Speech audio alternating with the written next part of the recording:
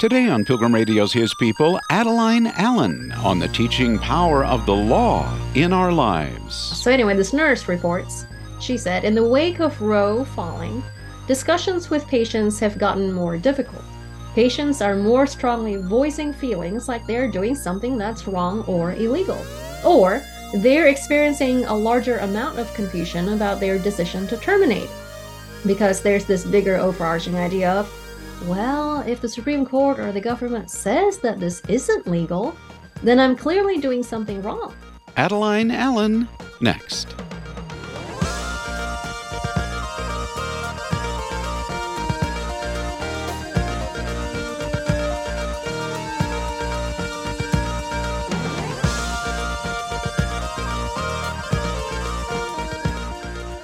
Law professor Adeline Allen says the months since the Dobbs U.S. Supreme Court decision, which overturned Roe v. Wade, shows how the law influences us in making decisions.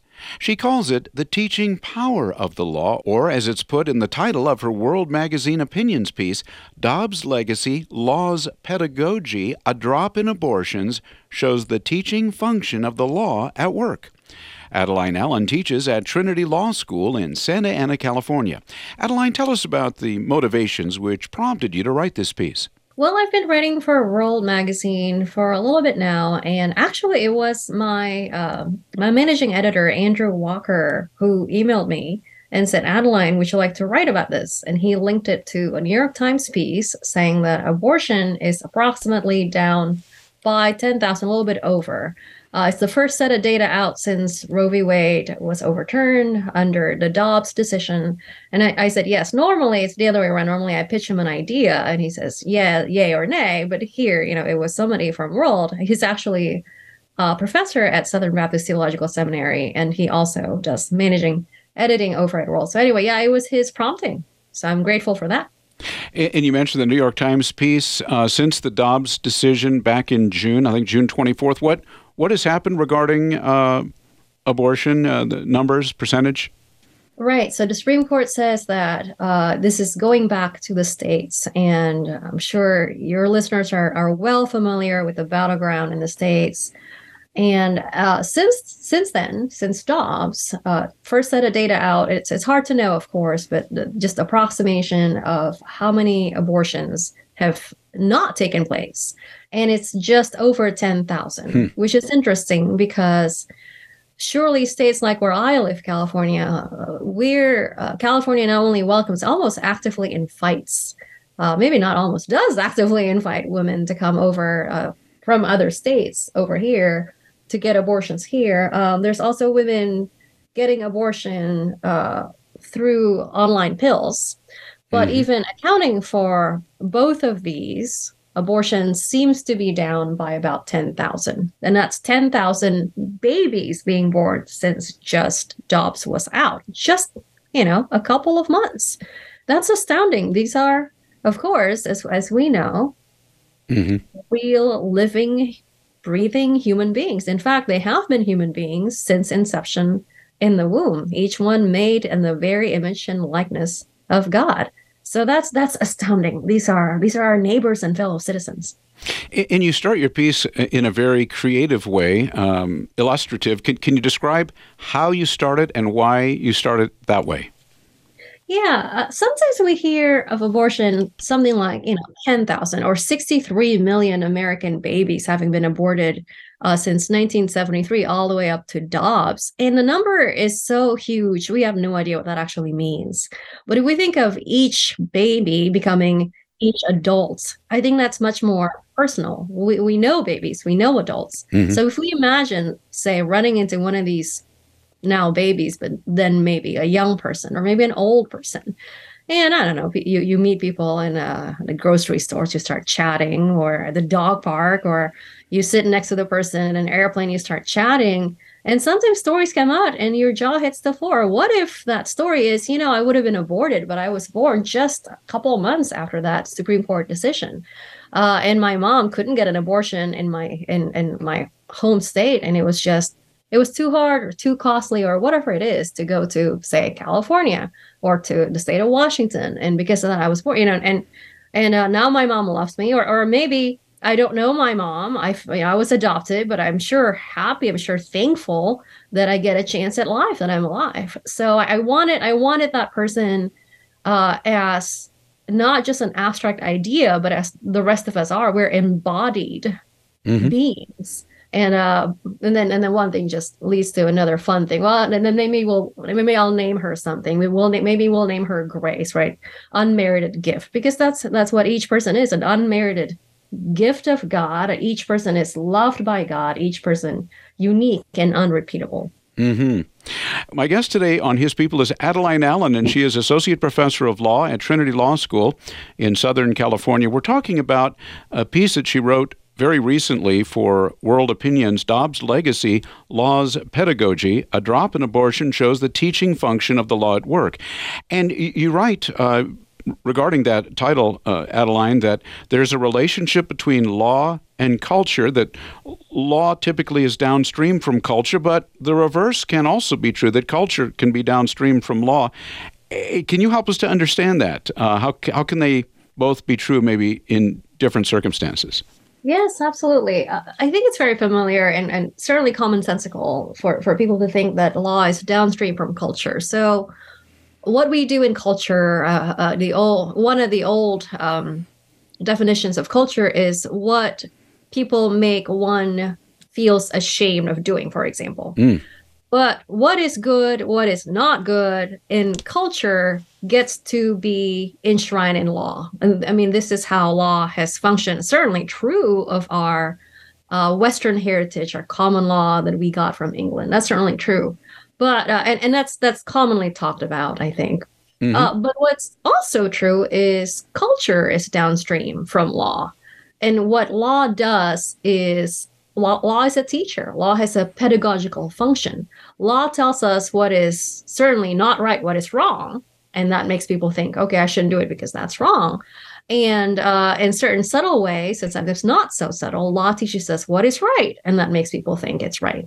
Now, if people are listening to this, if we're thinking, how could this thing X be downstream from Y, and also the other way around, maybe it's best to change really the analogy. Maybe, and I'm borrowing from Ryan T. Anderson, and I heard this, he's written many places, and I heard this in a podcast interview of his. He was being interviewed by an author, and this was many years ago, and he said, maybe it's best to think of it as the ocean and the sand on the beach meeting together, and there's a lot of current there in the middle as the two meet each other. Maybe that's a better way to think about how law and culture affect each other. And in terms of our discussion about abortion and it being illegal in some states, the exact number may vary a bit, or but it is illegal in some states currently, and it may be illegal or partially legal. So that, you would say, that is where law is teaching, where people or women are recognizing that, and it may be, in one sense, changing their mind, or at least giving them second thoughts. Yeah, and if I may, maybe I'll just read a little short snippet of a conversation. This is an anecdote that I mentioned in the article. It actually came from Slate, and I want to give that credit to Slate. But I actually read it in the First Things magazine. Rusty Reno, the editor-in-chief, was writing about this as a commentary, and it struck me. I don't think I've ever heard of anything more clear than this with regard to the pedagogical function of the law. So anyway, here's a little snippet. And this is now a nurse talking to your everyday, ordinary American women who find themselves pregnant. And the nurse is in Illinois. She works at an abortion clinic.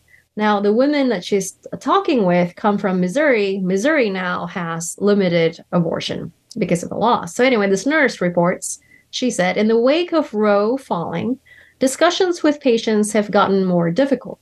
Patients are more strongly voicing feelings like they're doing something that's wrong or illegal, or they're experiencing a larger amount of confusion about their decision to terminate.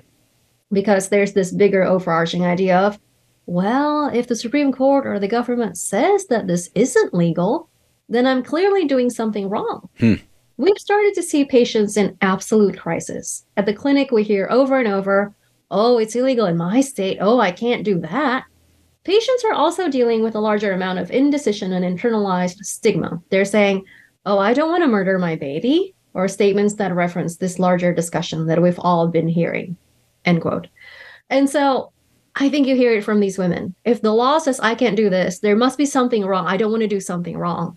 In fact, I teach at a law school here in Southern California called Trinity Law School, and I get the first year law students. They're fun because they come to law school and they don't know what law school is like, aside from maybe some movies. Now, if you grew up in the 70s, you've seen The Paper Chase. My generation saw Legally Blonde.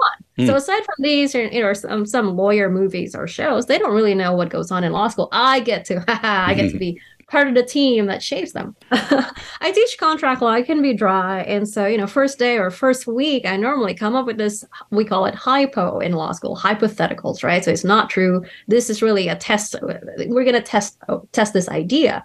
But I come up with the idea of, let's just say that I hire a sniper, a contract killer. I say, pick somebody ridiculous and annoying in your life. You got somebody, sometimes I make them name the person, right? All right, so I pay this guy, right? We got a contract. It's my signature, his signature. I paid. And then he's about to pull the trigger. And he goes, I can't do it. I can't do it. The person is made in the image of God. I can't kill that person. I can't murder that person. And I look at they're all waiting with bated breath. What happens next? I look at my students and I say, what if I take that contract killer to court? What if I say, Your Honor, I want to enforce this contract, right? Breach of contract, Your Honor, right? Contract killer wouldn't kill and I already paid. What do you think is going to happen? They all say, oh, you're going to lose your case. And I would say, why? And they say, without fail, Bill, happens every year. What I think they should say, if you were to ask first graders, what they would say is because murder is wrong. But what my students say without fail every year in unison is, well, because it's illegal. Illegal. So illegal. That's what they say every year. Obviously, every year I get a new batch of students. Now, in their minds then, the illegality is tied to the wrongness of the action. But if you ask very little children, they would go straight to the wrongness, which I think really is the heart of it. I think law should then reflect what is right and what is wrong. What is right, what is good, right, should be encouraged in the law. And what is wrong, what is evil, we should forbid in the law, or depending on the severity of the case, we got to make it so that the law doesn't encourage that, would discourage that. So anyway, I find that really interesting that, this is your everyday Americans going to law school saying it's illegal, it must be wrong. And so there are lessons here, obviously, for believers, for all of us, about then the importance of our laws. That this concept applies to other current discussions about, for example, legalizing recreational drugs. Wouldn't it be kind of the same principle? Absolutely. Drugs, our discussions about marijuana, our discussions about euthanasia, which some people, I think, aptly call it suicide by doctor, killing by doctor. Our discussions about divorce. Reagan, right, in my home state in California, started the first unilateral divorce laws. Before that, we didn't have that in the United States. And then it spread like wildfire. What's the expression? California sneezes and the United States gets a cold. Sorry, everybody else in the United States. And now here we are. If divorce can happen so easily, and if the law lets that happen, it started messing with people's minds. And now it's the norm in terms of how people think about marriage. They always think there's a way out. Why? Because the law lets you. How different than how the law had been historically throughout our Judeo-Christian world. It's not like you couldn't be out, but it's the 3 A's. Adultery, abuse, abandonment, then you could get a divorce. But they made that a very narrow way to get there. And I think rightfully so. But divorce, now here's another one. We've seen it since the 60s, how it's now created a new norm that's not good, that's not healthy. My guest is Adaline Allen, Associate Professor of Law at Trinity Law School, and we're talking about her World Opinions piece, Dobbs Legacy Law's Pedagogy, A Drop in Abortion, shows the teaching function of the law at work. And of course, that's what she does. Adeline teaches law.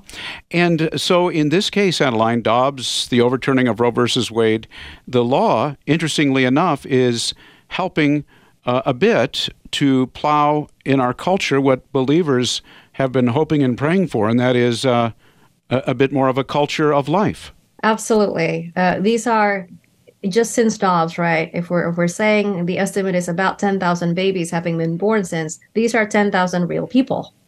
Their claim to life is as strong as yours and mine. They are living, breathing, warm in the flesh type of people. And our hearts grieve for all these other places, these states like where I live in California.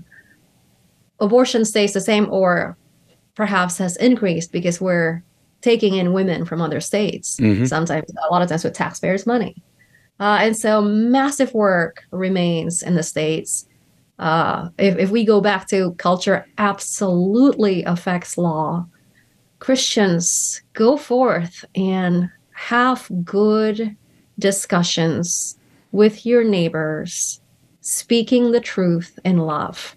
Obviously, be educated. We need to be really familiar with the absolute best arguments in the pro-life side. Now, within the pro-life side, there are lots of arguments, and let's be honest, some of which are better than others. And so we got to know, I think, what our neighbors say. We got to know their fears, their anxieties, and have an answer for the hope that is within us, right? A ready answer.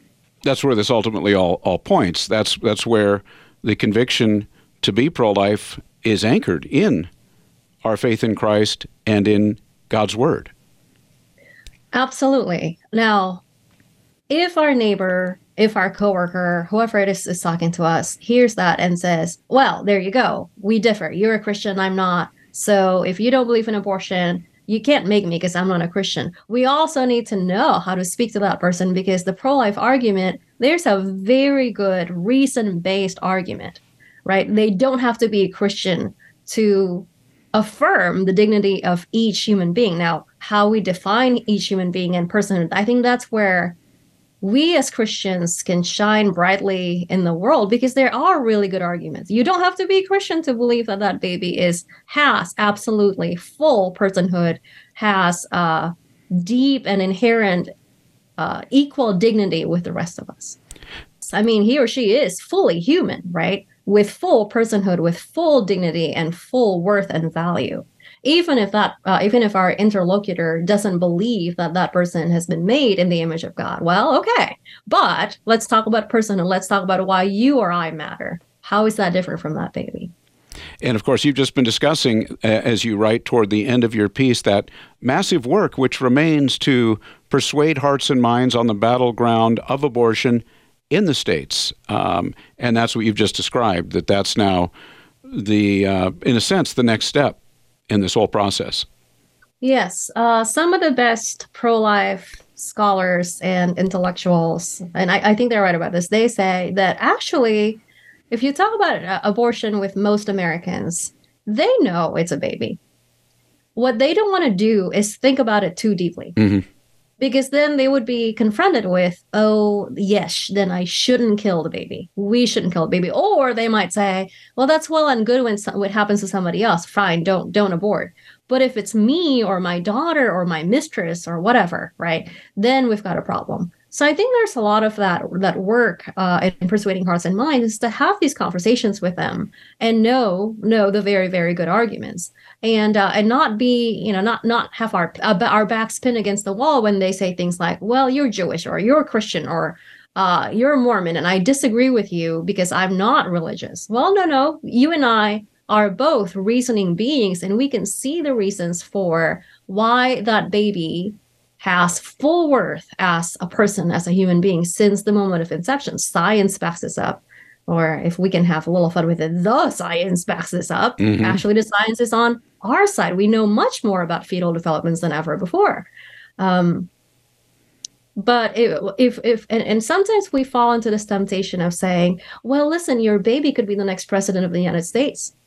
Let's not say that, because what if the baby won't?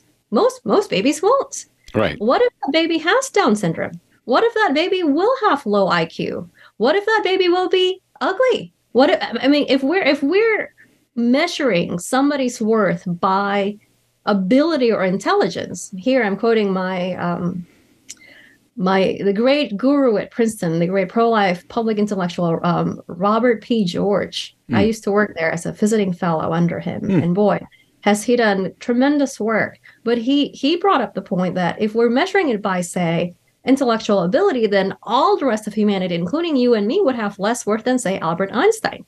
If we're measuring it by athletic ability, we all have less worth and value than, say, Kobe Bryant. No, what it is the potential for a reason, right? It's not that your reason is fully accessible right now as a 2-week-old, say, baby in gestation in the womb, or let's just say you're 91 years old and you've got dementia and Alzheimer's and you can't process that same way intellectually, but you're still human because of that potential for a reason. Well, the piece is Dobbs' Legacy, Laws, Pedagogy. A Drop in Abortion shows the teaching function of the law at work. It was written by my guest today, Adeline Allen. She wrote it for World Opinion. She's an associate professor of law at Trinity Law School, and I know I have to let you go here in just a couple of minutes, Adeline, but it sounds like this teaching function of the law, it's perhaps not something that many of us have thought about before in the way that you've been explaining it, the way that you've written about it. But and as a professor of law, you'd be one to comment on this. Is that a good reason for Christians to consider going into fields like law, like politics, and even to remember to pray for those that are in those fields? Oh, yes, please do pray. Please do pray for lawyers, for law professors. My joke earlier about sneezing and the rest catching a cold. Another joke is the law professors sneeze in the law review articles, and then the rest of the world catches a cold, because a lot of these ideas were incubated. I mean, you name it. If you talk about intersectionality, well, that was a law review piece many years ago, and now the rest of the culture gets it. So please do, yes, this is where a lot of things start, and so it matters that we call good and evil. We call right and evil, and the wrong and evil. I mentioned the verse from Prophet Isaiah, woe to those who call evil good and good evil. We think about, for example, Obergefell in 2015. That's the Supreme Court decision saying that, yeah, sure, same-sex marriage, go right ahead constitutionally, and how that's changed quite a good bit of the norm in American life. Mm-hmm. And certainly, yes, law is a teacher.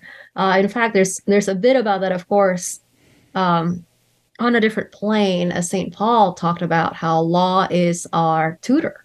I think there's a lot of parallels there with our laws in the United States, of course. Again, I'm not I'm not putting up our laws in the United States on a pedestal like it's the Torah, but with regard to the pedagogical function, oh boy, of course, strongly there.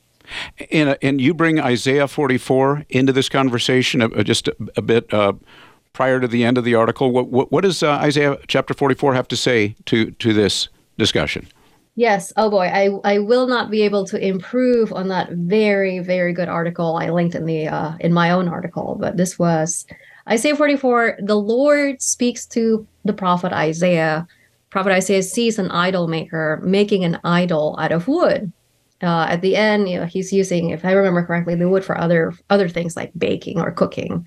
And of course, the point is the Lord saying, how could that idol be your God if you made it yourself? I think that's a sermon that many of us have heard. What I had not considered is this article from a few years ago, also on First Things Magazine, by, I don't know how to pronounce his name. I hope I'm not butchering it. Remy Brog, I think. A very good article. And he mentions that the culture basically flows out of the cult being the worship. The culture is what is left over from worship.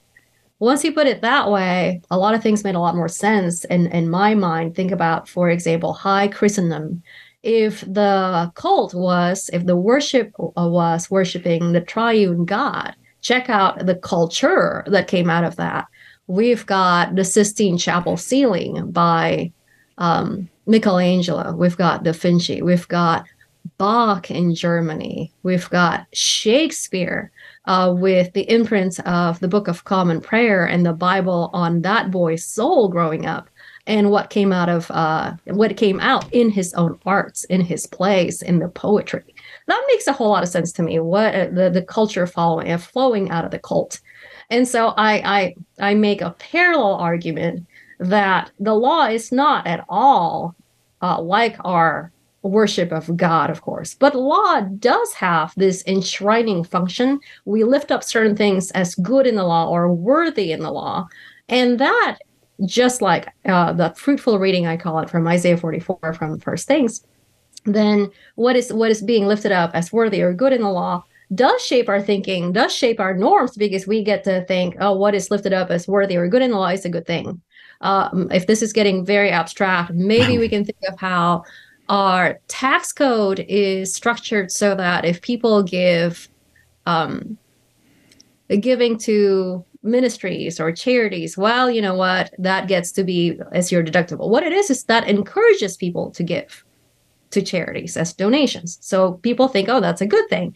Otherwise, why would I be encouraged by the IRS to do that, for example, or by Congress? And then what law says is bad, we start thinking it's bad, and you hear it in that snippet of conversations with the women at the abortion clinic in Illinois, I think. Well, just as we wrap up here, Adeline, I'd like to ask people often when they're in different professions how God called them or led them into it. How did God call you into the legal profession and then into teaching the law? I wanted to help people, so I was doing the very naive thing in college, thinking, well, obviously, then I want to be a doctor. Right. I almost didn't have any other answer as to what helping people might look like as a Christian. That I just picked a very obvious one. Well, I took the MCAT. It was okay.